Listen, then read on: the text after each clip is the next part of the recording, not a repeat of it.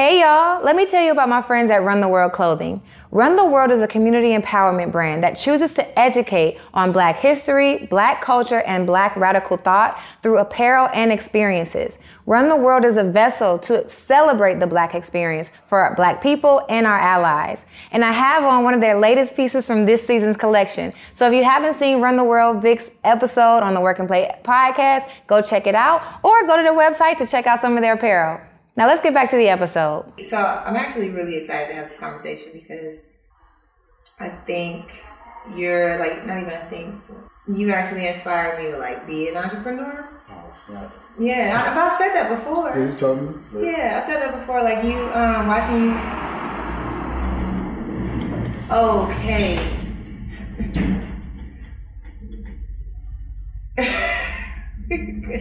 Yeah, so watching you do your thing and just kind of work middle of the night kind of thing, that kind of like inspired me to do my thing. And I just feel like as I was still in my 9 to 5, your energy just kind of helped me see that it was possible. You know what I'm saying? Yeah, that's deep. I appreciate that, bro. I really appreciate that. Yeah, absolutely. I won't ever stop saying this. Even to the fact like when you we were at Trap. So when we met at Trap Art.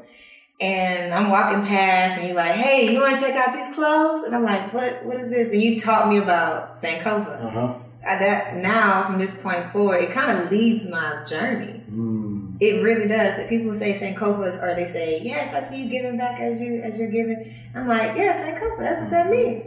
So if you hadn't taught me about that years before I quit, and then that's really my favorite jacket. You know what I'm saying? Like, so even in times when we weren't talking, I'll be traveling. I'm taking my jacket. Mm-hmm. You know what I'm saying? Like, it's just because I want to be able to snap a shot everywhere and just bring this energy. So yeah, that's why I'm excited. I appreciate that because for a couple of things. One, I don't have that jacket. I don't own one. So you own something I don't even have. Yeah, I don't have one of those jackets. I wish I did, but I don't have one. Then two, it affirms.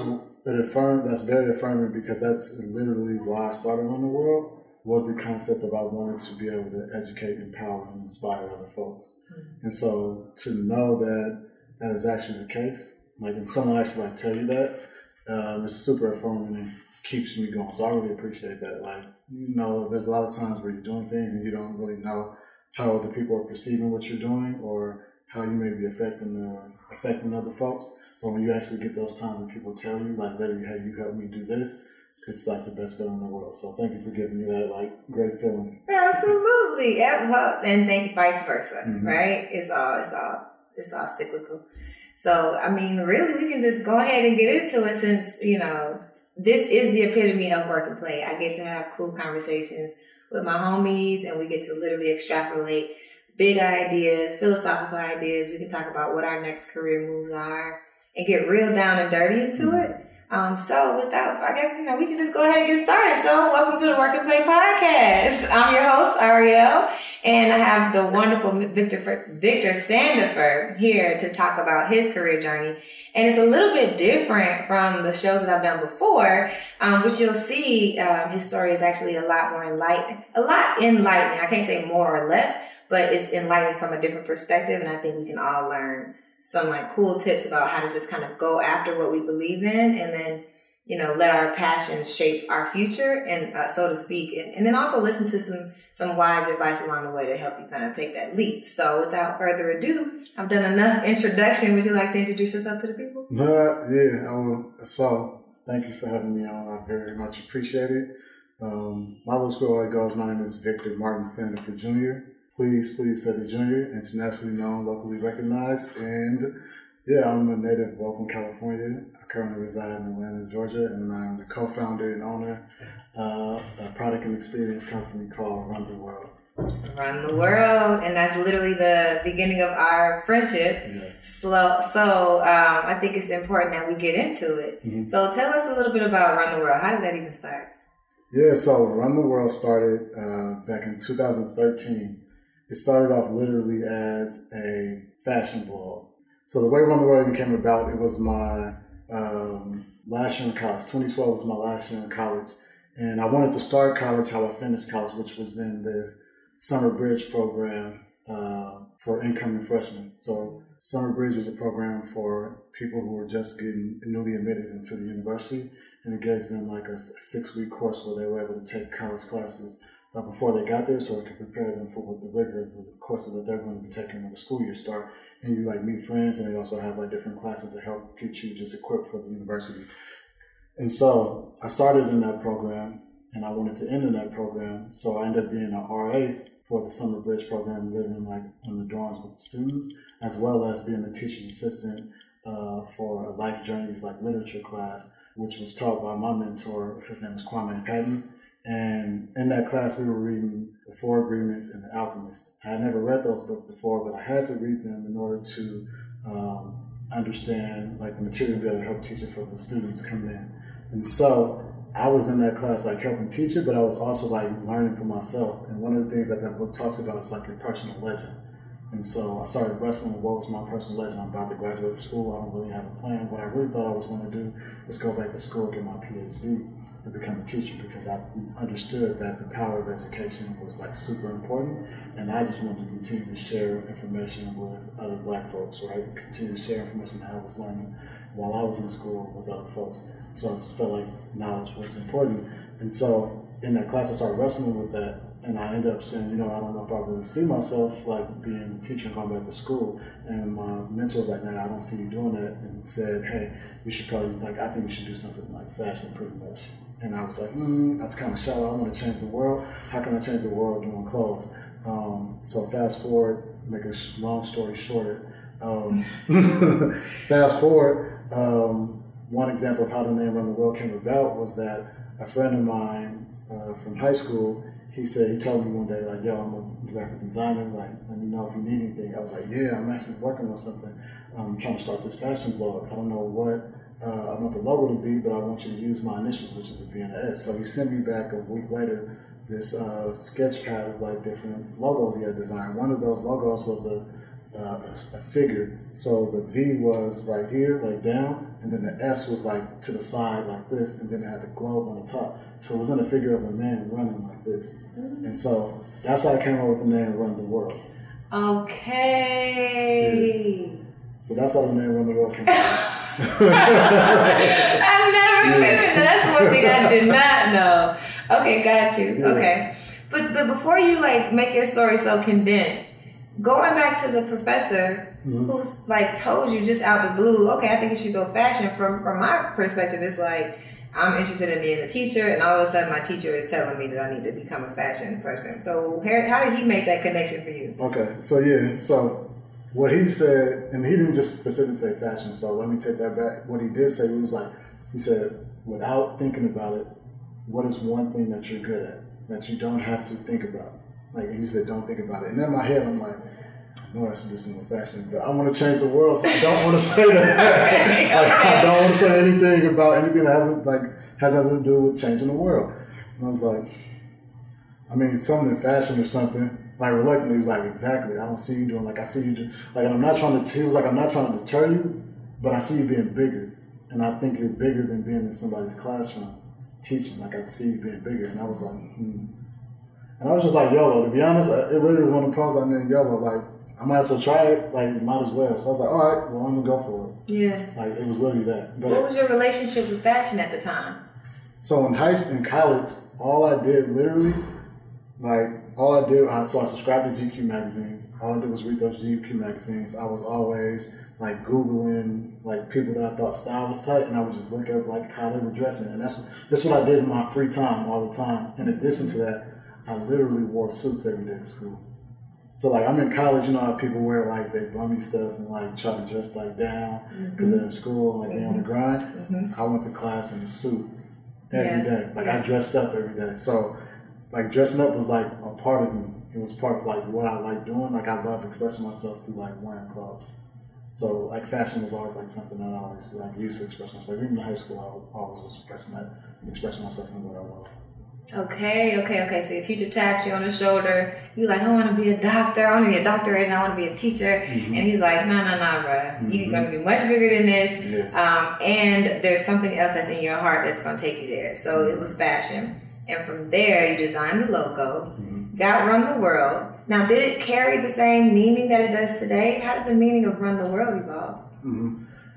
So it started off as a blog. And the fashion blog is called Run the World, and the motto, like the tagline was "Let the world be your runway." So wherever you go, you should always want to dress your best. That was the whole idea. So like, you feel good, you look, you dress good, you feel good, you feel good, you look good, you act good, like you act accordingly. That was the whole belief behind it. So I started this blog. It was very short-lived, maybe like a couple of months. It was hard to keep up with the blog.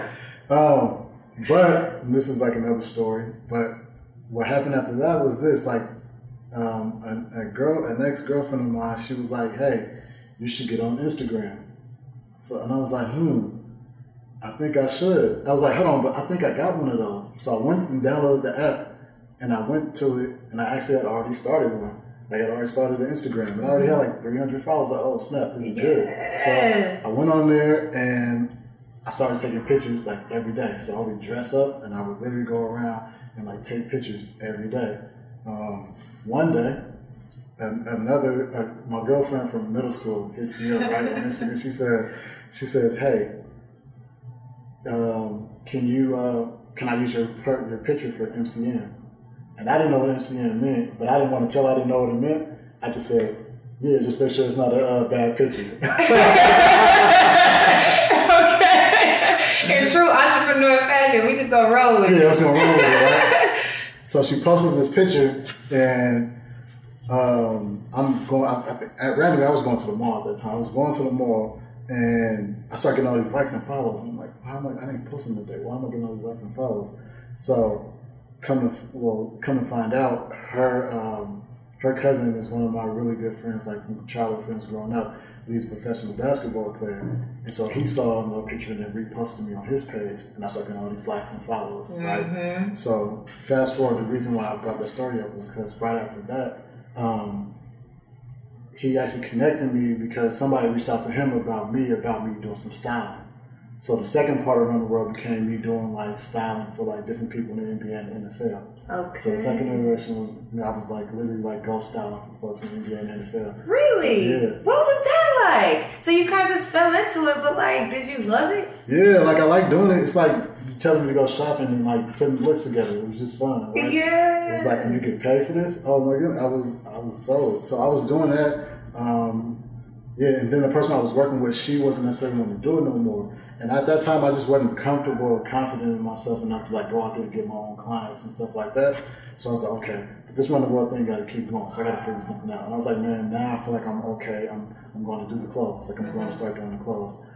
So what I did was literally like a whole December, I just literally like bought as many books as I could from like Barnes & Noble, like old-fashioned way, right? This is like 2013. So it's in 2013.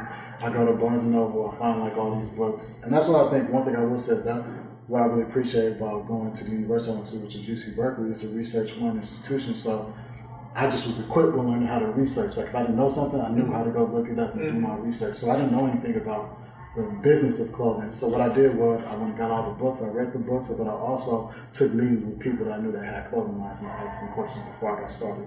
So I did all that, but the last book I read was this book called Tribes by Seth Godin, and he talks about the idea that everybody are a part of tribes, everybody wants to be a part of something, they're just waiting for you, me, to lead them to where they already want to go. So you don't change people's opinion, people just connect on the things that they already value and they already like, and they're wanting to build community around that. So that made me start thinking about, okay, for Run the World, how do I figure out a way to create something, an idea or thought that could build community? And that's when I was like, okay, let me figure out what that is. I know I'm all about education. I know I'm all about like empowering. I want to inspire. What's that thought? Then I thought about like the logo. I was like, that logo that I'm using, that's not really one that's good for a clothing line. And I just like, Sankofa just came to my head one day. I was like, oh, Sankofa. And this time I'm going to put the globe in the center of the bird, and I'm going to make it look back, give back to the world. And that's how like the whole Run the World came about. I was like, yeah, I'm going to do that. Look back, give back to the world. When you give back with your passions, you're running the world. That's how that whole idea came about. And then later on, as I started to like fine tune it more as we went on, that's when it became that it's about educating, empowering, and inspiring the next people, right? So we use our product as a way to educate, empower, and inspire. Mm-hmm. And so that's kind of how the whole Run the World thing came about. In short and long. I love it. I really love it. And it's like one thing led to the next. It developed into being much more. And the idea of teaching has always been there, which you're finally at a place now. So when you think about what you teach now, what's one of those like larger messages that you tell in 2021, since you've been doing this for, almost 7 years now?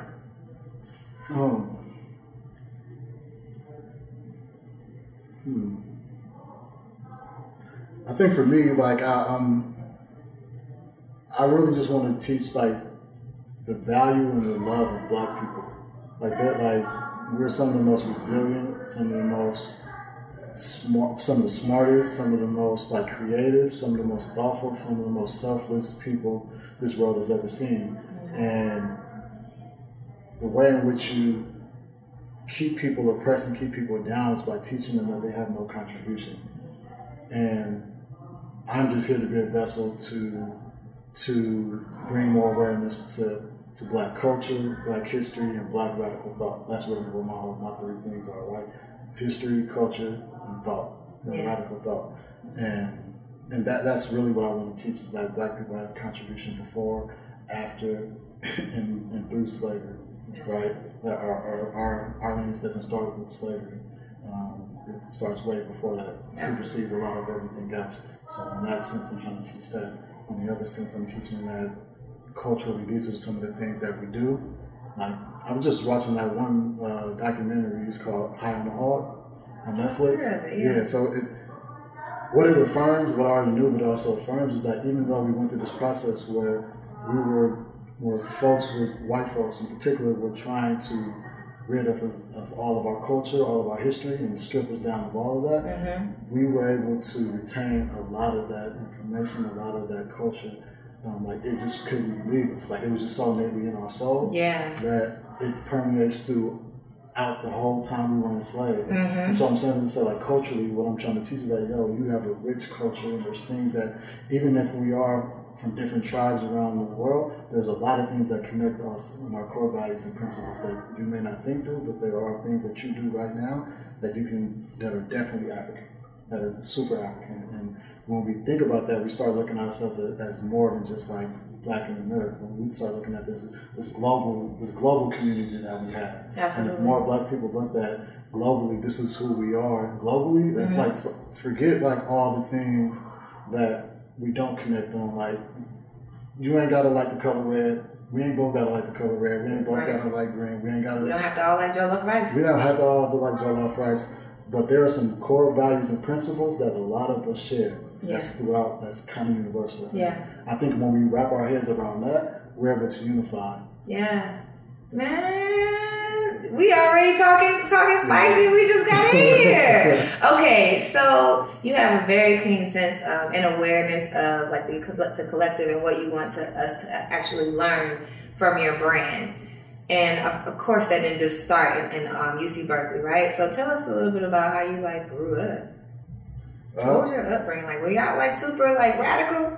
No, so I don't think like I was like I didn't grow up like radical in that way, right? I don't think, and I don't even think like my parents, my dad, like my mom, my grandma, like I don't think they were even like super like ultra like. So I'm from Oakland, California, and we know it's like the home of the Black Panthers, but my parents didn't really tell me much about the Panthers. I only knew from what I knew from like on movies that I seen or TV or books that I read. So it was never like, it wasn't like ingrained in me. Yeah. Like, to be honest, like I just always had this like love and passion with being Black. Yeah. Because the world tried to teach you that it wasn't, that it's bad to be Black in a lot of ways, but I never felt that way. Yeah. Like I love my community. I didn't care like to be outside of it. I love being around just Black folk. Like that shit was cool to me. So I never really tripped.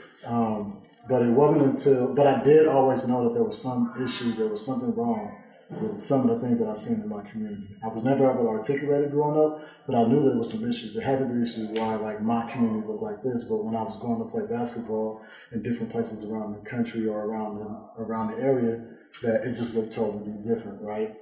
And so I knew that was an issue. It wasn't until I became a junior in high school, and my English teacher had us read the autobiography of Malcolm X, that I started to and I felt like enlightened. And I was like, oh shit, I had never heard this information, but it makes all the sense in the world. And at that point I was like, yo, I have to do something to help spread this information to more people. Because here's a person that had been killed 20, 30, 40, 60, 80, however many years from when I read his book. Yeah. And he was still leaving an impact on my life. Yeah. So for me, I thought the way I was going to be able to leave an impact growing up was playing basketball. So my whole rationale for playing basketball is that I wanted to make a lot of money so that I can give it back to my community and that I would have influence. Yeah. But I just saw that I just experienced this person who had been gone for X amount of years, who was still leaving an impact on my life, and I felt like I could do it without playing basketball. And so at that point, my whole mindset with what my life's purpose was shifted a little bit. It was still similar, but how I got there started to shift. Yeah. I'm grateful that you found out about Malcolm X in high school. Mm-hmm. Like I say, I can't give percentages of how much knowing you has impacted me, but I often say I spent 26 years of my life not necessarily even identifying as a Black woman or ever thinking about how racial tensions affected my upbringing. And even growing up in Georgia, our history was not about who Malcolm X was. If I caught of course I caught the Denzel Washington version of his biography, but my understanding of them and my curiosity about them happened very, very soon after I started to get enlightened. I want to say, I feel like I went to Greece. I did go to Greece after I got the jacket. And that's the one picture that I do have where if you go to my Instagram, it's and in that conversation, wow, a lot is coming up for me right now because when I went to Greece, I was hanging out with a homegirl. She was having a conversation about something African-American related, and I had an opinion. And whatever the opinion was, whatever the thought was, it's funny, I can't even tell you what I said, but what I remember vividly was, Aria, what? You care about this? Or you think about this or whatever? It wasn't like I was stupid before that part, but I never truly had an opinion. And what I love about what you do now is create these exhibits that help us understand, W.E.B. Du Bois. Fannie Lou Hamer is probably one that I learned more recently because of you. From all aspects of what you do, even another one, I'm actually going to ask you this question, but even when you do the Run the World podcast, when you start off by giving the dedication to Black people, I just am very grateful that you learned about Malcolm X when you did, because I think you've been educated just by your being, and it certainly triggered something in me clearly. I'm I think that's just not coming up for me, but how do you package education now in what you do, and how does that unfold? How does that process unfold for you today? Do you still learn about Black people that you never knew? Yeah, I'm a forever student. So as much as I think I know that I don't know. There's a lot more that I don't know, and so I'm always seeking information. So it's always a forever journey of learning. I'm always doing it. I read, I literally read books. I watch documentaries sometimes. I'm just so ingrained in Black people that I just immerse myself in it, and it's just become a part of my daily life of trying to learn. But every time I come out with a new collection, it's always inspired by something that's either happening in the world or something that I just learned that I feel like it's important for people to know at this moment. I just tend to subconsciously have a connection with the universe in a way that what I feel like should be learned at that very time is really what's needed at that very moment. I'm just fortunate, I don't know how to explain it, but it always happens like that. Whatever I'm teaching at that moment or whatever I found interesting and I'm working on trying to figure out a way to share with other people, it'll always be the thing that's needed. And so I'm excited for that. That's crazy. I think I just started getting, I've said these things. So I think at a level I've always been conscious of it, and I say it, and I know I think you know that based on what I say, you really have had an impact, but just as I'm talking with you about it, it's getting real clear time and place when the evolution started. And it's crazy. And what's crazy is I have this one shirt that I just made, and it's crazy. It's interesting you bring up W.B. Du Bois, right? So I designed this new character for Run the World, and it's a light bulb that has a smiley face on it, and he has glasses. And I named that mascot W.E.B. Du Bois. Yes! So I named it W.E.B. Du Bois, but one of the shirts that I made with him on it says, let your light shine. Yeah. And I've said that to say that, like, that's literally, like, my whole mantra in life is, like, I'm not probably the most religious person, right? But this idea of, like, let your light shine so that they may see your good works, right? And, like, it's just one of those things that's super affirming that, like, if you just live your life a certain way and let your light shine, whatever that is, people will connect. You may not know when, how, or where, but your idea, like, our goal in this life is literally just to be a vessel for someone else to empower and inspire people. And when you're so knee deep in the work, you don't always see that. So hearing you say that is just, again, like, super affirming, and it keeps me wanting to keep going, because there has to be another radio somewhere else in this world that needs to see me, and I got to make sure that I'm staying going for her or him, whoever that person may be. Yeah. Even when I feel like I don't want to do it anymore, right? Or not necessarily not want to do it, or when it becomes challenging and tough. That's strong. I think that is very strong. If you did not have that enlightenment yesterday, let that be the fuel for the rest of the days. I know you got work to do after this, but so let that be your fuel. And this is certainly like a good reminder for me. Since we're talking about the latest design that you have, which is the bulb, and I did notice that because I use actually a light bulb emoji a lot in my social media because of similar meanings. So I caught that W.E.B. Du Bois. I was like, that's dope. So currently, I am wearing one of your latest designs. So I guess the bulb comes after this one. We seen? Yes, with this, yeah. Okay, it's in this collection. So with this, this flower is kind of like hip. It's retro, throwback to the 70s. Yeah. What's the meaning? How do we tie, everything that we care about with Black enlightenment, understanding that, if we shine our light and give back to the world, that's us running the world, because we're essentially giving our passion back to the world. How does what I have on today, and even your outfit for today, how does that tie back into the message? So the name of this collection is called Black is Beautiful. And Black is a acronym for Black Liberation and Cultural Conscience, or Cultural Knowledge, sorry. And so Black Liberation and Cultural Knowledge is beautiful.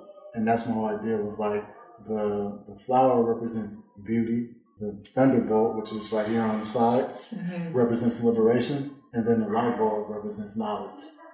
And so it's really about, I usually, so sometimes I'm very specific, right? Sometimes I'm literally like putting it right in your face, like whatever it is the message is. And then some of them I want to be a little more light and a little more fun. And I purposely chose, like, coming out of the pandemic, coming out of out of this very interesting time for folks, to when we're just about to go outside, to have something that's really light. Like, I didn't want to do a heavy message this time. I wanted to keep it kind of light and keep it fun and keep it like cool, because I know it's like about to be summertime and a lot of people are going to be outside. So I was like, I need to create something that people can just like vibe with and feel with. And if they get some meaning from it, they get it. But it's really about like putting the message in the Kool-Aid, right? Okay. So it's like Black is Beautiful. What do you mean by that? Because it has the dots, so it has the acronym. It's like, what does that mean? Well, Black Liberation and Cultural Knowledge. So what do you mean? What's Black Liberation? What's cultural knowledge? Like, maybe you start having those kind of conversations with folks. Yeah. I like the fact that wearing the clothes, even if you don't know the message, still sends the message out there. I think there's a special way that you tell the story that I'm so curious. Have you ever tried to duplicate the teacher side of you? I'm sure you've had interns in the clothing sector, and we'll get into your entrepreneurial journey next. But have you ever tried to instill that teacher side of you, or duplicate that teacher side of you within the brand? What do you mean by that? Like, am I doing that? To give you an example, when you sold me my jacket, you taught me about Sankofa, right? And even now you're teaching us about the different symbols. And I know you have a team, right? So I'm just curious to know, how do you envision instilling that educator in you and teaching other educators to teach about the brand so that there's more people who know that information, right? I'm gonna give you an example. I'm in this group and we say Grand Rising, right? So sometimes people will say Grand Rising and have no clue what it means, right? So after so many translations and after it's gone so far from the source, you don't necessarily know what the meaning behind it is. And I would hate for that to happen when you say that. So how do you make sure the message still extends, even though it's like you want people to have fun and connect with the fashion? Yeah. So I call Run the World a product and experience company, right? And so there's the product side, which is the stuff that we make, right? But then there's also the experience side. And so the experience side is the side of that informs what the clothing is about. So instead of being in a traditional classroom where I'm like teaching or having people read books or whatever the traditional ways of learning is, right? I try to do it through experience.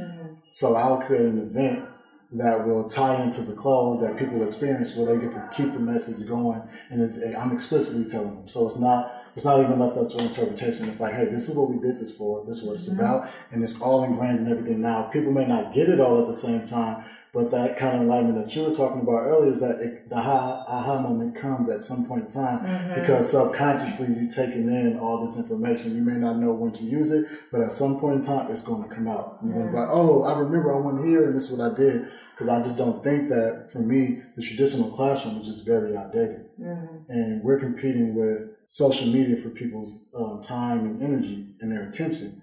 So we have to figure out a way, because knowledge is universal, knowledge is important. We have to figure out ways to teach that knowledge in different ways that people can get it. And a lot of time people get it through experiences that they had. So you can wear something and it has some meaning for it. And when you're walking down the street, someone's going to ask you about what that is. Either they may know or you may not know. So that's how I foster like the community. So one side of it is it's in the actual like experiences that we do. The other side, because it's in the clothes, people like to ask, hey, what is this or how it is? And the person that's wearing it is forced to either say, I don't know, or know the information. And being asked it enough and being told I don't know, you will at one point say, let me do some research and figure this out because I'm trying to be honest. Look at so you. That's the whole connection with I'm trying to find as many mediums as a way to help educate people. I see you instilling that UC Berkeley research in us, even if we didn't have the luxury of going to such an institution. Yeah, right. So for me, it's I consider myself like the Kendrick Lamar of fashion. Like I think like Kendrick Lamar has a way to take very hard hitting like topics and to say it and create an art that makes it way more palatable, right? And he's able to say and impact a lot and not do a lot, if that makes sense in terms of like his music. And so I try to do that in clothes. Like you don't like reading, fine. I'll do the reading and the research for you. I'll do the work for you and I'll give it to you. And you just take it like, here's the cliff notes. And it's just one perspective of it. When you say that, I'm making sure, like, one of my favorite Kendrick songs is it's the one where he talks about your royalty. And I can't remember the name, but in terms of that, it just brings us back to, it's in my veins.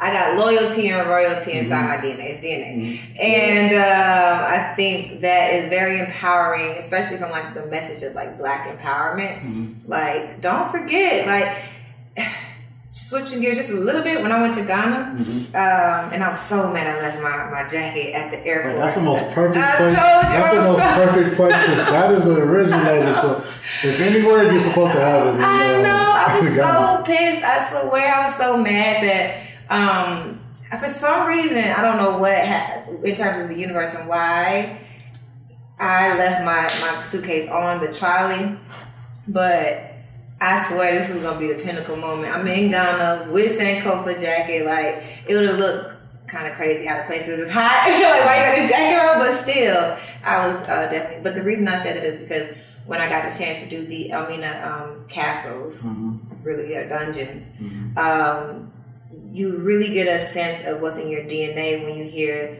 the percentage of people who got captured and died on the way to the castle, the percentage of people who died in the castle, the percentage of people who died on their way to America.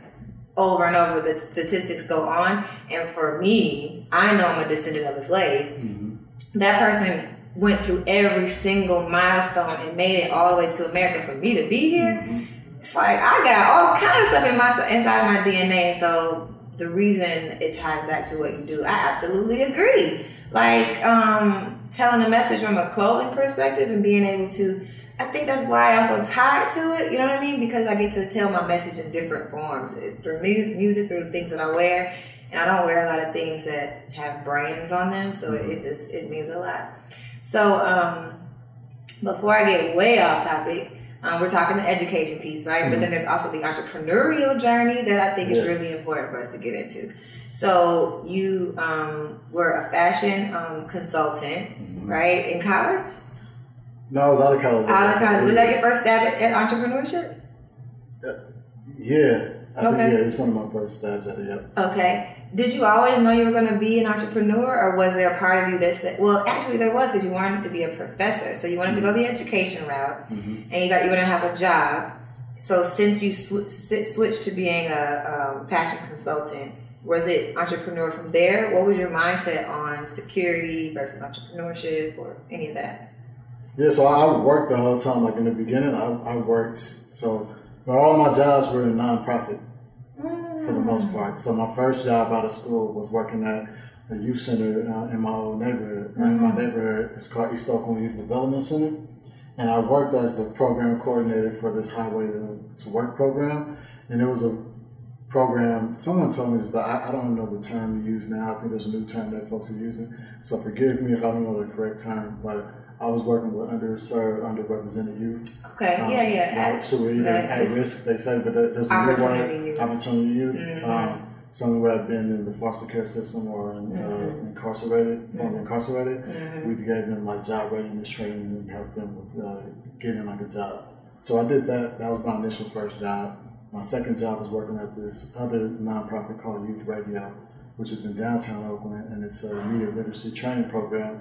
But I worked as the program coordinator for the education and career program.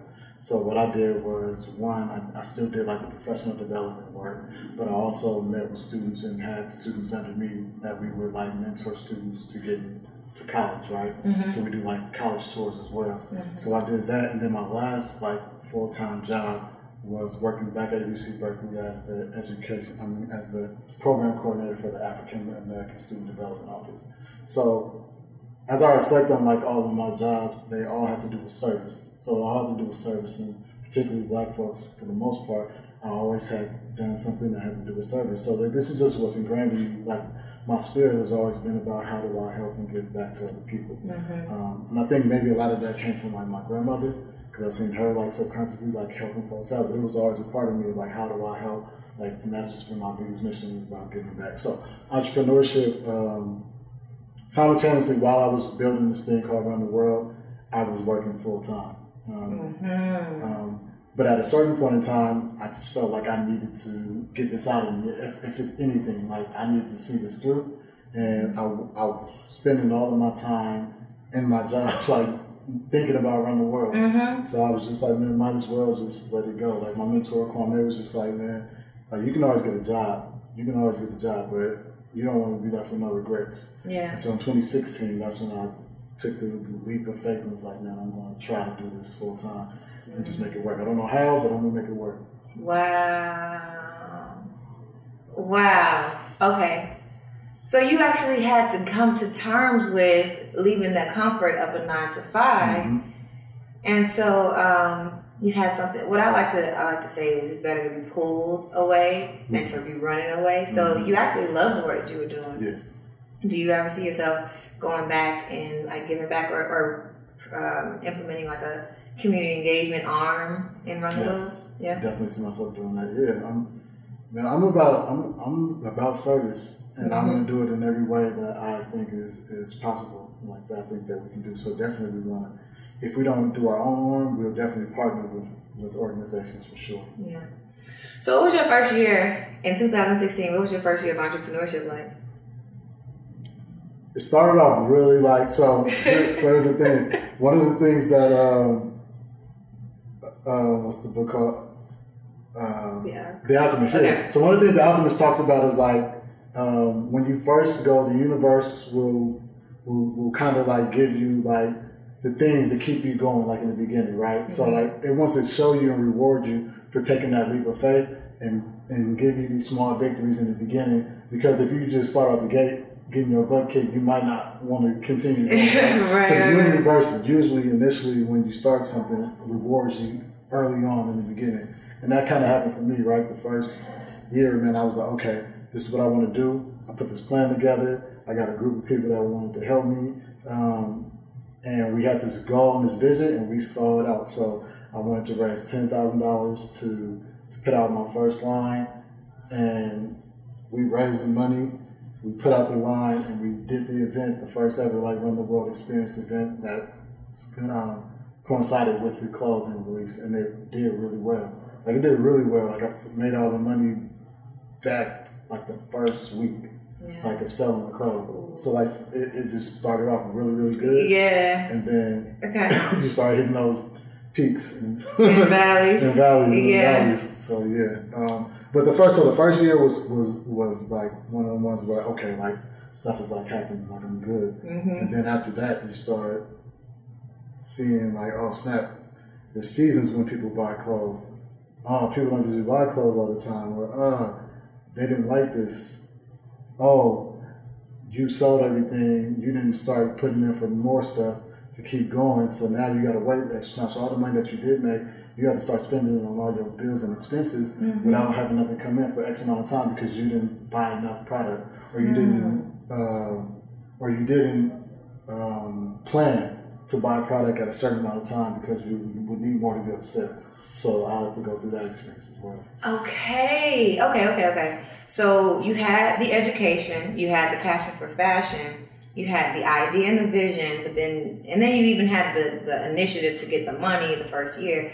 But then at some point, the business knowledge started to kick in. Mm-hmm. So understanding seasons of clothes and understanding customer patterns and understanding inventory and distribution, that came later? Yeah. Okay. So where would you say you're in your journey of, like, understanding all of the logistics behind the business? I think this is the first year, to be honest. 2021 was the first year where I understand, like, exactly how long it's going to take for me to get a product made, what's my process of even designing and creating, what that looks like. And I've been able to stay on top of it for the most part now.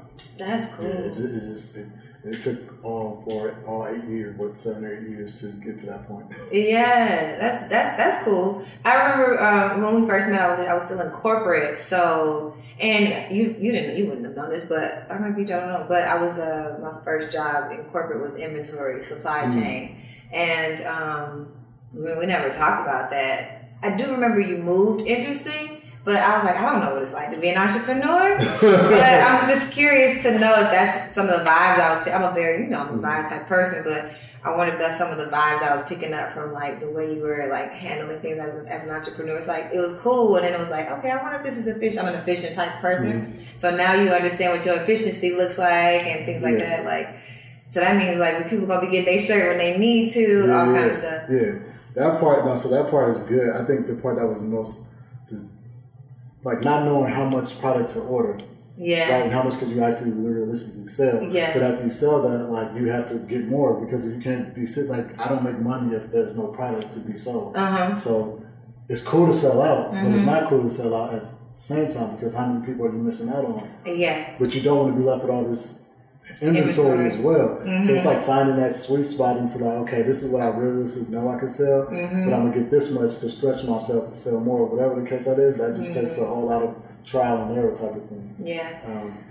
There's this brand it's a guy who runs a brand who talks about the scarcity mindset. And so I've been raised to don't ever chance those opportunity costs, right? Have you become hip to, like, those, like, sales tactics where they use scarcity mindset to sell clothes, or what's your thought process on leveraging that scarcity mindset to drive sales as opposed to that opportunity cost? Because I was definitely an opportunity cost type person. I do both. I do a mixture of both, right? So there's this level of initially all the way it was 100% like, yo, once it sells out, it's gone. So, like, people were like, oh, if you just make it again, please just want. I was like, no, you should have got it when you.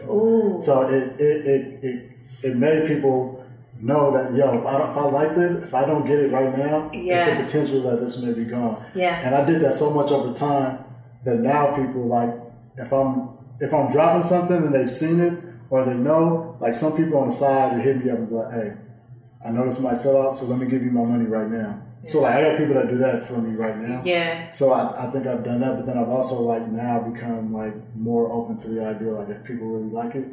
Because there's a difference between like, in the grand scheme of life, let's say I made 100 of whatever that was and 100 people have it, there's a lot more people in the world that can very much buy that too as well, right? Yeah. So if you get 100 people, you can find 100 more people to buy the exact same thing. That's the part of the process, the business part that I wasn't really hipped on or really thought about. I was just thinking about it from an artist perspective of like, I've already sold 100 pieces of this, I'm ready to go to the next thing. Like I'm not even worried about trying to sell the other thing anymore. But I had to understand now that if you can get 50, 60 people to buy something and they literally just bought that, you can find 50, 60 other people in this world because how big this world is and how many people's in there that will buy the exact same thing. Yeah. So it's not about like, you don't have to fix things that's not broken per se. That makes sense. Absolutely. Part of it is like, you can choose to replicate that same thing because it sold so well if you wanted to. Then there's also, because there's a lesson in each line, once the lesson is learned, I need to go on to my next lesson. So I hear that sweet spot coming into your mindset. And I'm curious to see how you develop your strategy moving forward. Because I never realized that is a scare. I look at some of the things that you launch, and because I was early in my entrepreneur journey, I'm like, this ain't gonna be cheap. Like, and I'm not gonna sit here and be like, hey, give me a discount. So I'm like, I'm just gonna have to miss out because I know that it's not. You're not gonna come out with the same thing, and I kind of feel cool because I got the jacket, I don't have it. And I haven't tried to make it. Like it's literally like once it's gone, and I say I'm not making no more, it's gone. You literally have not made it again, and I think I even thought he's gonna make it again, like, and you never did year after year. So I believe you when you say like when you learn something, this is the collection. That is the collection. That makes sense. Where do T-shirts fall into? Because I know you have like T-shirts with messages on them. Do those also go in the same cycle of like once they're gone, they're gone? Not all the time. Some do, some don't. So that depends on what it is. I've become a lot more lenient on the T-shirts because that's one of the things that people will buy without thinking. Like that's more of a subconscious decision of buying. Like some of my big pieces, like that jacket or something, like these pants or maybe even the shirt might be something that might be I have to actually really, really want it or have thought about it. But there could be another group of people that say, I've been to this event and I saw you here or I talked to you and I liked what you were talking about. I want to just support. And you got to have those items for people to support, right? And one of those items is T-shirts because people pretty much change their people may not always change out their pants, but people change their T-shirts every day, right? For the most part. So you always get new T-shirts and people are always okay with buying more T-shirts. You never have enough T-shirts. Yeah. So I try to keep those available for folks. Okay. So this might be a bit, no, it's not. It's really just an aesthetic thing. And because we're in Atlanta, I'm curious what customer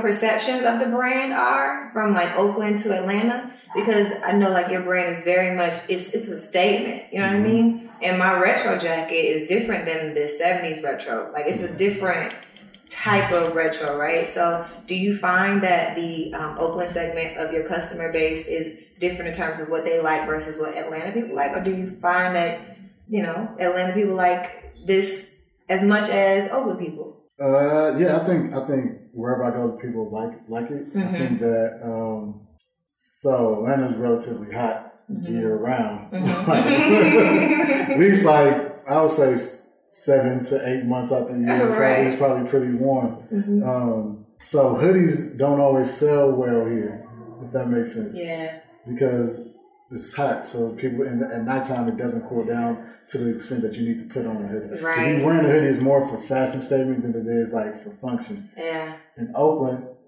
it's a necessity. It's a necessity, even if it's warm. When it drops, because we right so close to water that the temperature drops relatively drastically, so it gets cold at night, regardless to what time of year it is. Like it can be as hot as hell in the daytime. It will cool down at nighttime and you'll need a jacket. Yeah. So hoodies probably you can sell year round. I can sell them at any time. So being from Oakland, I never really thought about seasons.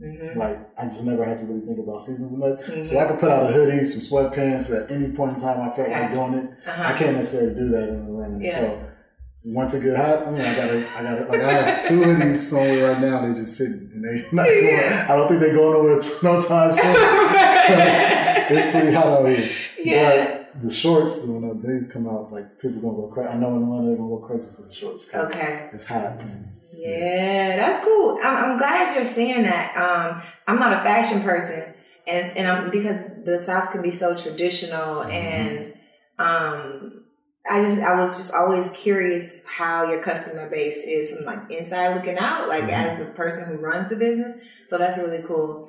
So it sounds like the difference that you found so far between Oakland and Atlanta is more seasonal versus style. Yeah, the style isn't really that a big issue. Maybe some of the messages, you know what I'm saying? Like maybe like, and this is me, I'm fishing for this because I don't know if I can't recall a very specific time, but I make this shirt that says the Black woman is God, right? And people could take that as sacrilegious. Like people can, like, you know, you're in the Bible Belt. So like there probably is a good group of people that's like, how can you correct somebody to God? I've gotten that sometimes. Like I'm not gotten that, like, why are you telling them God? Like, dude, what do you mean by that? Like I get that sometimes. But for the most part, people are like, oh yeah, I want this shirt. Yeah, I want that shirt. Yep, I'm God. Like, or yeah, my lady, she's God, so I'm about to buy this shirt. Are your core customers women? Yes, and I'm still trying to figure out why that is. What you mean? You have a shirt that says, God, woman is God. No, I'm saying that shirt, yeah, okay, that shirt, yes. Yeah. But I like when I say like a lot of women buy just my clothes in general. Yeah. And I make it more unisex than anything. But a lot of the like style and aesthetics is for me. Like I to be honest, a lot of the clothes I design it for my own self to be able to wear what I like and what I want to wear. Yeah. But women love my clothes, and that's like I don't like. That's interesting. Yeah. That's something, you know, since you my research homie, that is definitely something to research. Yeah. Like, because I'm curious in terms of the color, the energy, the message, enlightenment. What is it? You know what I mean? Like, I soaked up the message and then everything else came after. I wonder if it's the same for other women, if it's the enlightenment or is it the style? Yeah. You know what I mean? Or is it you? Yeah, it could be. I think it's a mixture of it all, right? I think it's a mixture. Because I make stuff on trend or right on the cusp or right before it becomes a trend. Like, so I'm right in line with what everybody's doing. My personal belief is that if Migos didn't wear it or if somebody high up didn't wear it, they don't, like, people are brand whores. So, so people are so into this designer thing and they have to be hip in certain ways that if one of them people haven't wore it, they don't want to be on it, if that makes sense. You remember, so one thing is we had a conversation about your belief is your reality. And I'm going to circle back to that point because I think I would encourage you to research past that belief. Don't allow that belief to guide your research either, because outside of that reality are other realities, and you will find out what the truth is because we don't know what that is. But that mindset, that's like the scientist who was evaluating black and white people and telling us what we're different and saying that we were inferior based on whatever. That's because his belief was guiding his research. So instead of like debating that topic, I think you should research it, and then we should have like a part 2 of this discussion of what you actually find.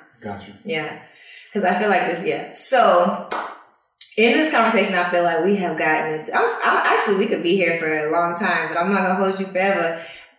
We have learned, like, so you've educated me for sure, but I think you've educated a lot of folks on that Sankofa and what it actually means. Giving back and being able to reach back as you move forward is like the epitome of what I live for. I think your clothes actually stand for something. You stand for something, and you've had a transition that I think everyone can actually learn from in some form of fashion, whether it's taking the leap, trusting your beliefs, tapping into who your real passions are, because we didn't even get into the fact that you were rejecting fashion from the beginning, and here we are almost 10 years later, you know, and seeing how that came to fruition. So I appreciate everything that you have done so far for me, and I just appreciate you spending this time with me and sharing your story.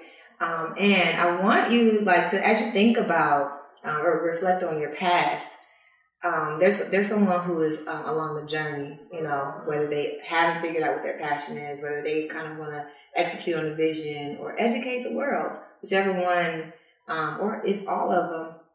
What I like to do is have, like, my guests reach back and give a word or a word of encouragement or a word of motivation or enlightenment that will help them along the journey.